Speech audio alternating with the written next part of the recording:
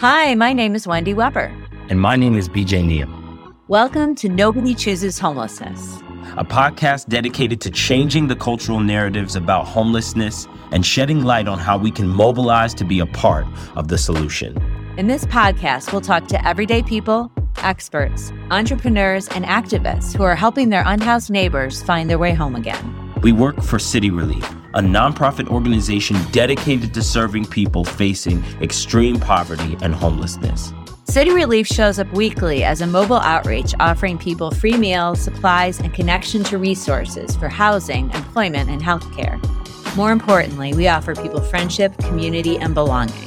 We both have years of experience working systematically and on the ground to end homelessness.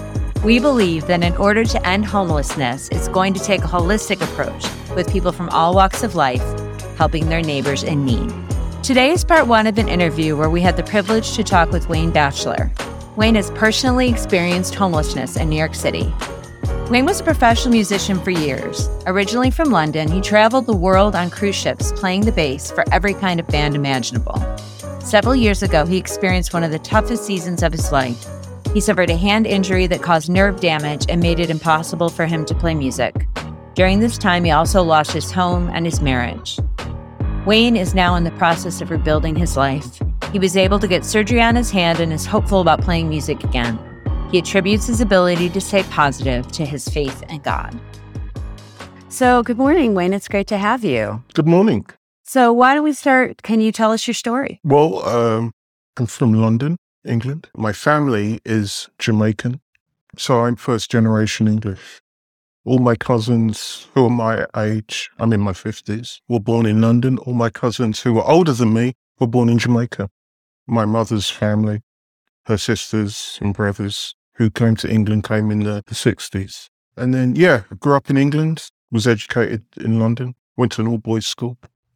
I left school at 16, did an apprenticeship in electrical engineering, and then spent a year out of my time working in the factory where I did my apprenticeship, and then went straight from there to music school. So it was a complete change. And then I spent 10 years as a professional musician. After I went to music school for 2 years, and then basically I went on the dole. I was doing 1 gig a month, 2 gigs a month. And by the time, around 10 years later, by the time I came to America, I was working as a musician, traveling the world, Europe, and I came to study in America, study music. So I did a degree at the New School, and I spent about two years or 3 years there. And then I did a year out of my time, and then my bass I played double bass and electric bass. My bass teacher, he referred me to a jazz singer who then, I can't remember the word, she got me my green card, basically. Okay. Yeah. So I was working, doing lots of kinds of gigs, playing in church. Then I met my wife, Redeemer Presbyterian Church. And we had a child, and that was in 2012. I had a child in 2013.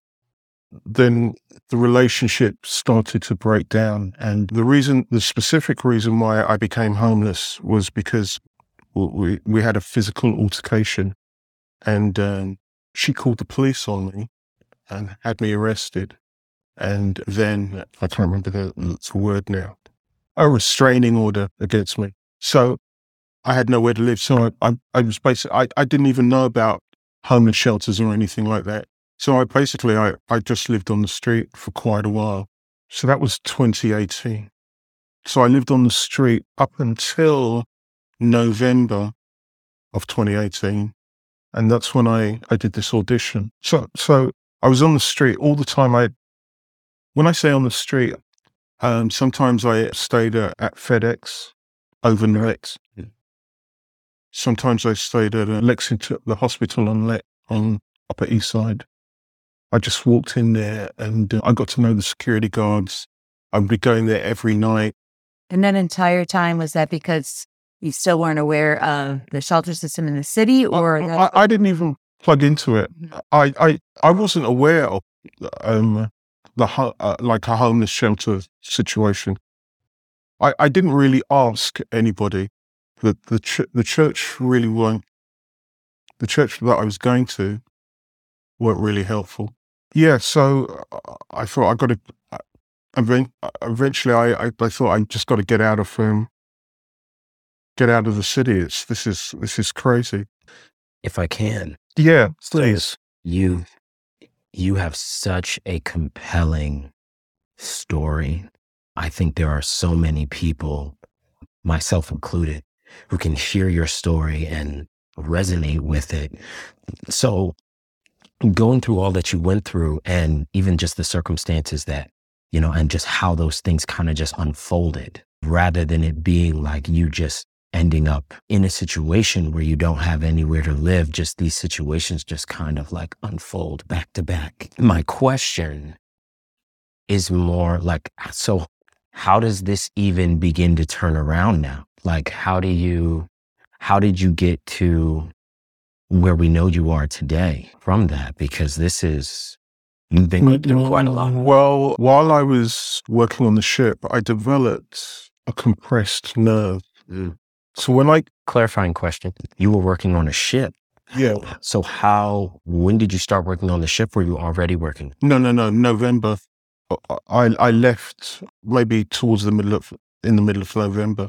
So I auditioned. I got a friend of mine to film me playing bass. It was an audition. Okay. And I sent the audition to Holland, America. I see. Okay. And then, they offered through a company in Canada that hires musicians. Mm-hmm. They offered me a job on a ship playing bass for 3 hours a day. Okay, on the ship. On the ship. Okay. Yeah, that was the job. Okay. So how long did you do that? I did that. I came back in March of 2019, and when I came back, I got this compressed nerve in December, and I basically played with it compressed, and then when I got back, I was searching for a doctor to find out what was wrong with it, and that took most of 2019, and I was still homeless at the time. I spent about a month and a half at with this guy's apartment who went to Redeemer, and then eventually he asked me to leave. So I was still homeless. I was homeless up until just before the COVID-19, and I was staying in the subway a lot, and there were these people who basically I can't remember, maybe they wore things that said like a shirt that said, We're here to help the homeless. Sure. And they put me in touch with Bellevue. By then, I got involved with it was an organization that to help get me work.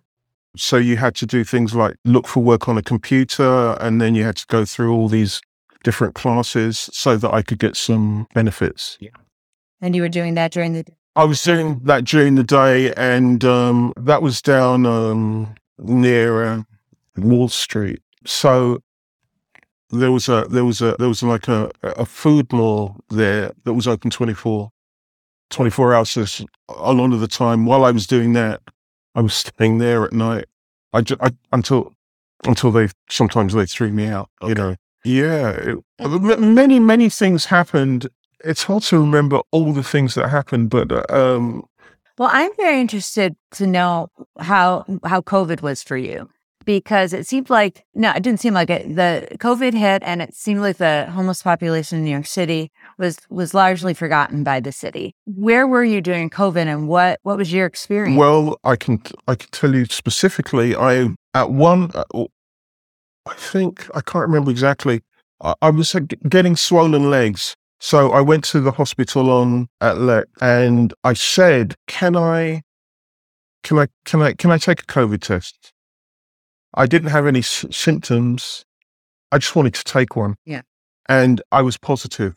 Mm-hmm. So I spent, I think, 33 days in quarantine. Wow. I was only, I think at that time, you're only supposed to spend 2 weeks. But I kept on asking them, what's happening now? And they didn't have any answers for me. So I just basically, and when that happened, when I got there, I mean, I was eating 3 times a day. So I wanted to kind of stay there as long as possible. Yeah. Sure. And so I spent about 33 days, and then eventually, I can't remember what organization it was, I was moved to a shelter for the first time. The solution to homelessness can seem overwhelming, but we're on the ground every day doing our part. You can do your part by leaving us a comment and review. Share this episode with a friend, and you can start to shift the narrative around homelessness. I can't remember which shelter it was. How was it? And then I do want to go back to an earlier question, but how was it navigating? Like, once you ended up in the shelter, what was that like? Well, when I was quarantined, I had a room of my own. Right. But when you transferred to the shelter. Well, the first shelter I was in was Bowery Mission. Okay. Yeah. And that was not a room. Oh no! I was in a room with. It's a congregate setting. It was like 70 people. Yeah. It was kind of nuts. Mm-hmm. There were people who were cool. There were people who seemed like they. I mean, I don't know, that seemed like they were mentally ill. How many people was it to a room when you went to the city shelter? City shelter. Mm-hmm. So, like, for example, like they transferred you from. At one point, you said that they transferred you from the hotel? Yeah, it was a motel, yeah. It was a motel, okay. Where you were staying to like a shelter. Was the shelter that you went to? Okay, one of the shelters, it was called the Pod. Okay. That was in Williamsburg. Yeah. I had my own room. Okay. Yeah. Okay. And then the shelter. And then I was kicked out of there. And then I was sent to another shelter where I was staying with that was 2 people in the room. Okay. So you had one roommate? Yeah. So when I got there, that guy, he was kind of freaking out. He said, why are you in my room? And he was like threatening violence towards me. And I said, I can't stay in the room with this guy. Wow. And that was kind of nuts. And the staff were terrible. I was homeless, but I didn't have that, what can I say? There isn't a homeless mentality, but I think some people, they've been homeless for so long, they get into a certain kind of vibe. Sure. So the staff treat them in a certain way, which I wouldn't put up with.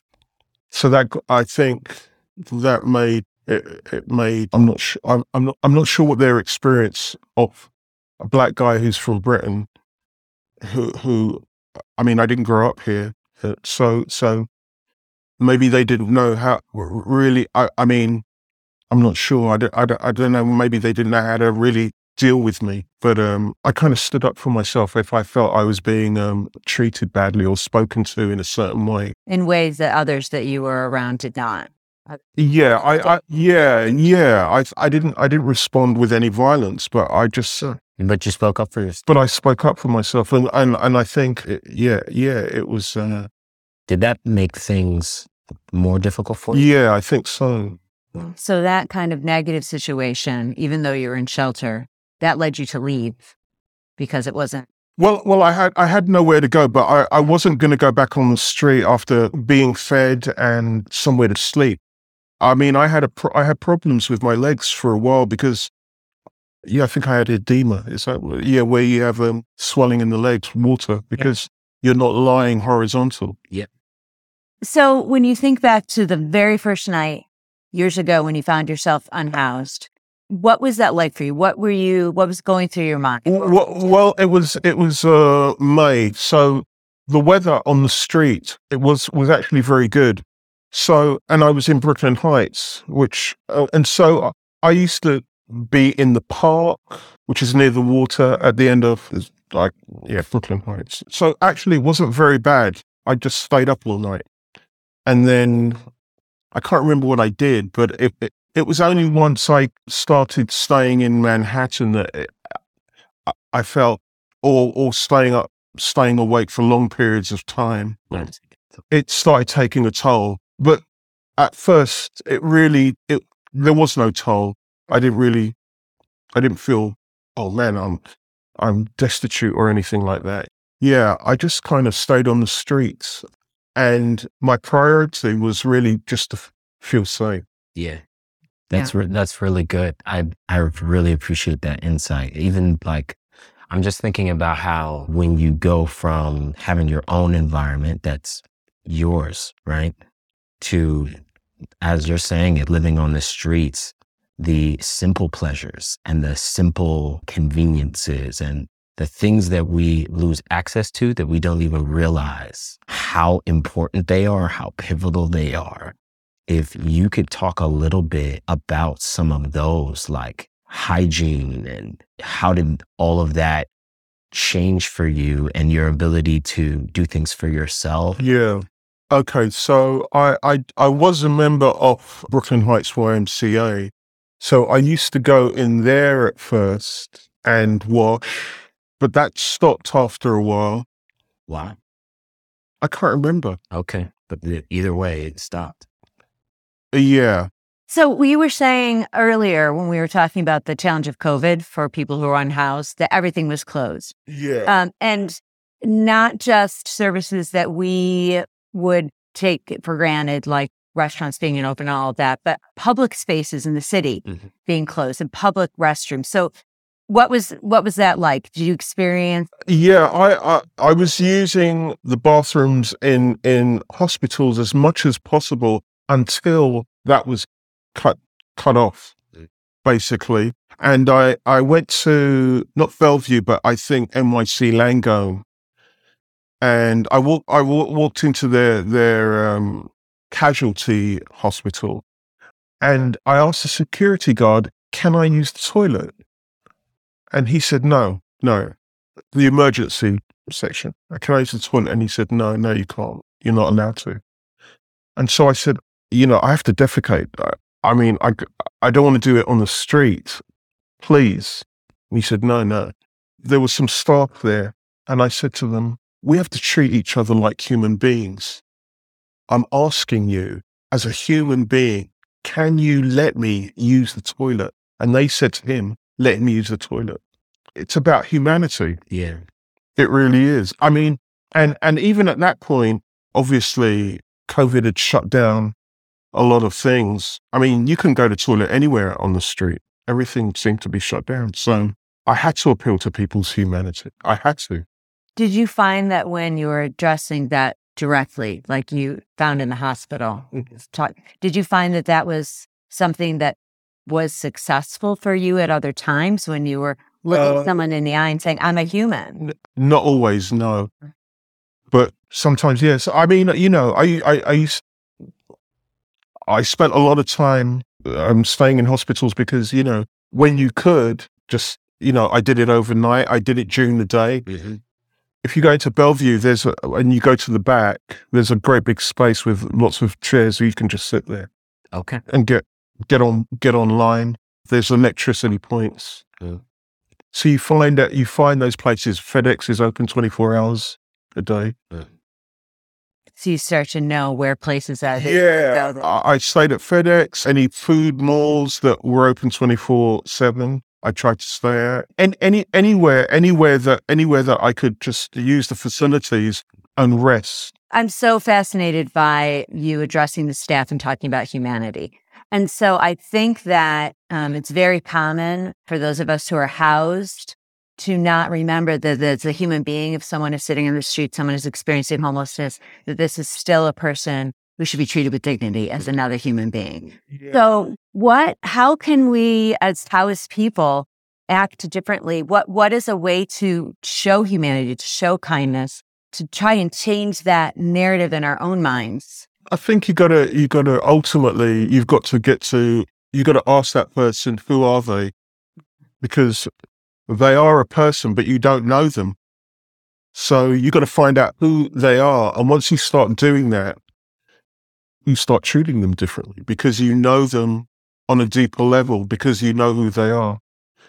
But if you don't, then you're treated like, when the last shelter I was in, people tried to talk to me as though I was like an idiot, or they treated other people like they're idiots, or you ask for some more food. No, you can't have any. Or get out of this space right now.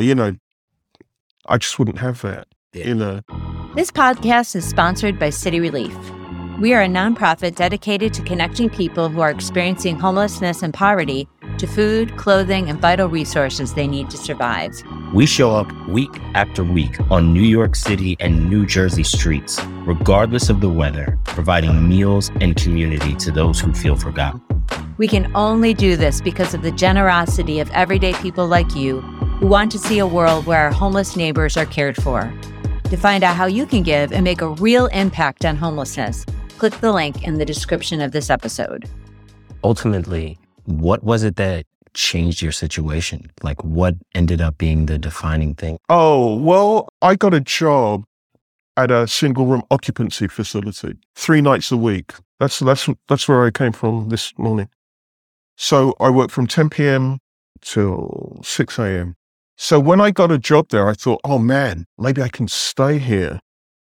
And to stay at a single room occupancy facility, you have to have a psychiatric evaluation.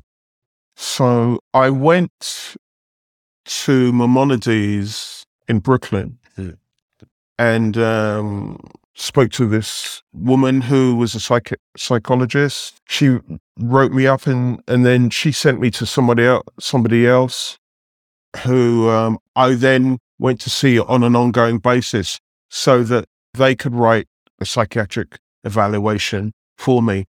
And so after a couple of weeks, I decided, you know what, I'm going to go and see them on an ongoing basis.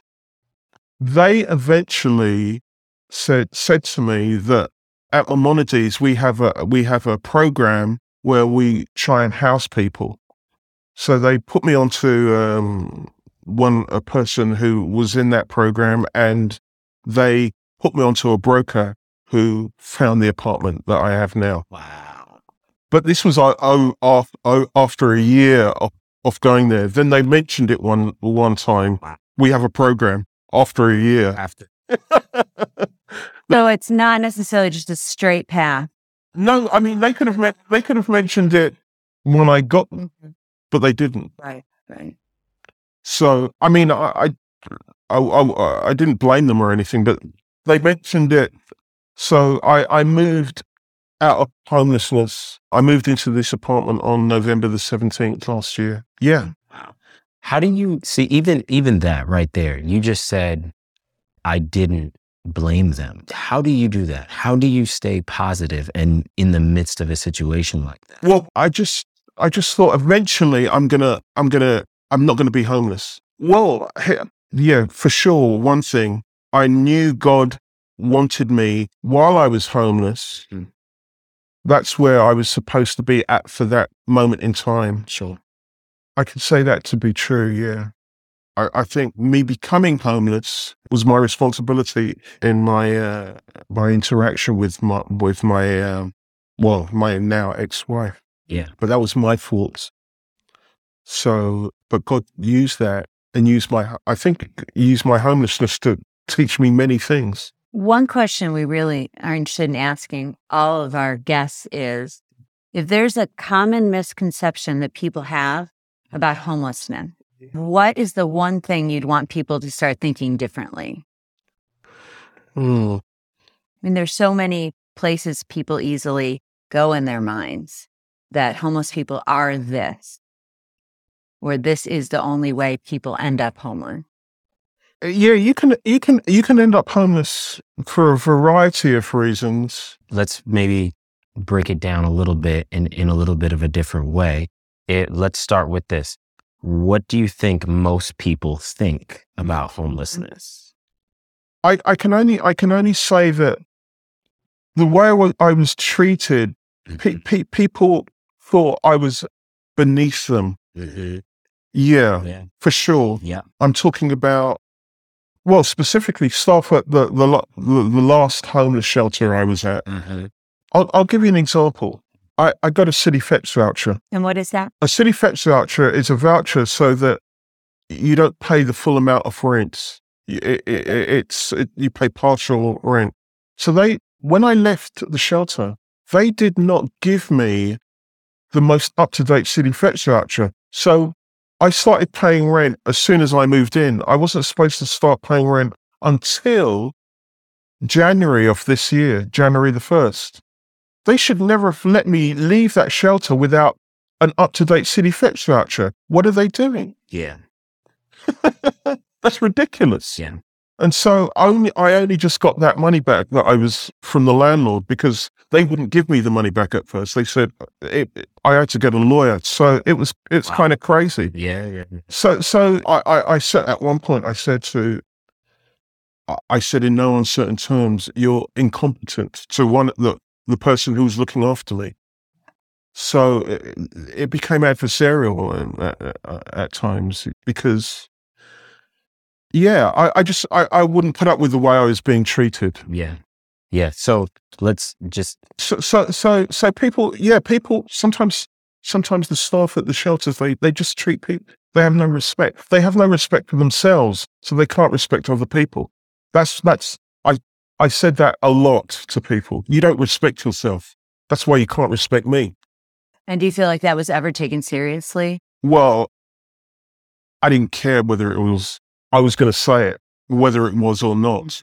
Yeah. So how do you feel like, so I know during the years that I have, both with my own experience with homelessness and then with my experience working with homelessness in various different ways, like there's this stigma associated with homelessness, associated with a group of people that don't have a place, that don't have their own place to live, right? That actually belongs to them.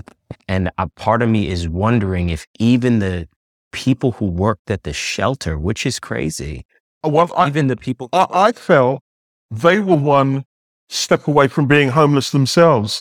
If they lost their job, they were gonna be in the position I was. Yeah, absolutely. The role would have flipped that quickly. Oh, for sure. Yeah, for sure. Yeah. So I think here, so right there, so you've got a person who's one step away from being homeless, right? There are tons of people. I've been there living paycheck to paycheck, one step away from being homeless without even really thinking about it.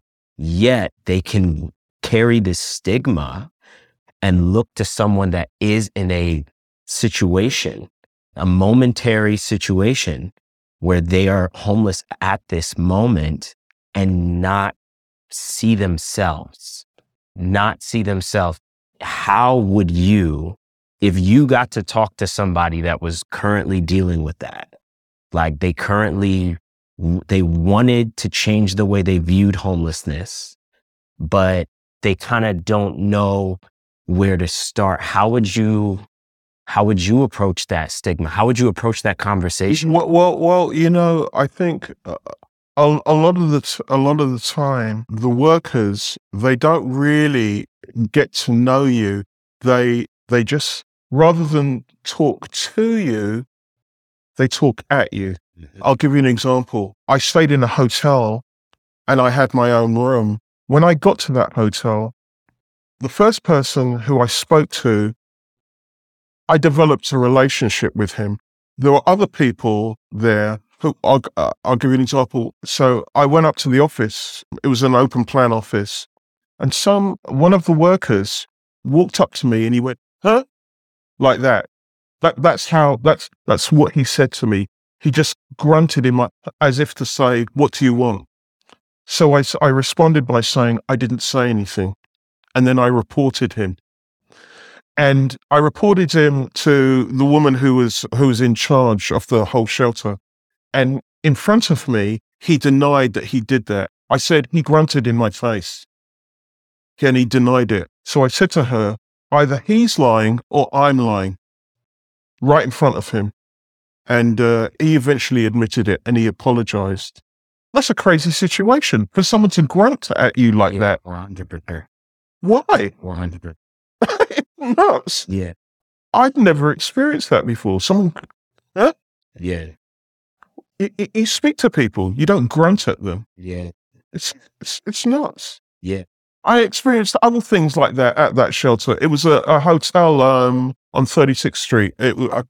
So you believe, from what I'm hearing you say, that the answer to dealing with the stigma, to changing people's thought process on this, using this example with the staff, is the ability to really meet eye level with somebody, is being able to talk to them as a person, is being able Absolutely. Just to whatever they may think, I can articulate myself. I can speak up for myself. I'm not dumb. I'm not stupid. And I will communicate whatever needs to be communicated. This is where I'm at, or this is what's going on, and can we deal with it, or whatever the case may be. But a lot of the time, I found myself sticking up for myself because I just wanted to communicate that, no, I'm not going to accept being treated that way. Yeah. Yeah. It's just that you were talking about the things that you have learned, or the things that you felt that God was teaching you even during your time and your experience in homelessness. And you were saying that through it all, through everything that went down, through you becoming homeless, that there were some lessons and some things that you learned along the way. I would love if you can think of any of those, that if any of those come to mind, some of the pivotal things you learned during that time. I would love to glean from that. Yeah. You can't give up. You got to keep on trying to move forward. You got to reach out to people. Yeah, reach out to people. Speak to people who will listen, empathize. I think you got to speak as truthfully as you can, and not be hammering the truth or hammering people with it. But just a lot of what I've experienced is people really not dealing with you in a truthful way. And that can have a devastating effect because you don't know where you are when that's happening. So it's important that even in a situation where you're homeless and you don't see light at the end of the tunnel, it's there. You just haven't gotten there yet. So you have to stay the course. Yes. Yeah. If you live in New York or New Jersey, or technically anywhere, and you'd like to volunteer with us, click on the link in the description of this episode. I loved even just the order of the things you just said. I know this is really just flowing like directly from your heart, like the lessons that you've learned and the things that, as you say, God has taught you, just that not giving up, like kind of being this pivotal foundation for basically everything that you've done. Like, okay, the first thing I got to do is not give up, is keep trying. The second thing you said, and I think it was so amazing that you said to not give up first, because when you said that your second thing that you learned was to reach out to people, given your story, like, and what he's been through, like, I honestly couldn't understand how that could be a takeaway, that you would keep reaching out, given the fact that you've had so many negative experiences. But if it wasn't for the fact that you kept reaching out, you would have never got where you are today. Like, it was you not giving up and you continuing to reach out to people that ultimately is how you got the change in your situation. Yeah, you have to, because, if I hadn't have reached out to the person who helped me do the audition, then maybe I wouldn't have gone to Australia. Right. If I hadn't reached out to the person whose couch I slept on for a couple of months, then that would have been that. Yeah. So when you reach out, sometimes you get a negative response. Sometimes I got a positive response, but that shouldn't stop you still reaching out. Yeah. If it's negative, you got to keep reaching out, no matter what the response is. Yeah. And to your final point, and this is just thanking you, to your final point about speaking truth and not hammering people with it, I think it is incredibly humbling to hear you talk about the idea of speaking truth and continuing to speak truth and not stopping speaking truth. You know what I mean? Not stopping to conveying your situation and the dignity that you deserve as a human being. Even you on your end of it, still wanting to make sure you're doing it gently and that you're doing it in a way that honors the other person's humanity is incredible. So thank you so much for not only for saying that, but for literally doing that by having this conversation with us at all, because that's literally what this is. Yeah, I've got to say that I didn't do that perfectly. Sometimes, I mean, I did say to people, sometimes, you're incompetent. Yeah. Or don't speak to me that way. So, you know, I say that because sometimes I did hammer people with it, you know. 100%. It's something that you learned along the way. So I'm not a perfect person, but clarity is something that's very important to me. When you're being treated in an unclear way and you're supposed to be in charge, that's like, to me, that no, that's, you know. So, two of my favorite writers are C.S. Lewis and Francis Schaeffer. When you read their books, after a while, it's Mere Christianity and he is there and he's not silent. I don't know if you know that book by Francis Schaeffer. After you read those, I just developed this longing for clarity and truth, but despite my self, not because of myself, because we can push that away as well. Well, your time here with us, I feel like, has been an incredible gift of sharing clarity and a different perspective and sharing your story. Yeah. And helping us to see another story or a story that doesn't fit with our general thoughts of what it's like to be home. So I'm really grateful. Thank you for sharing your story. Oh, yeah.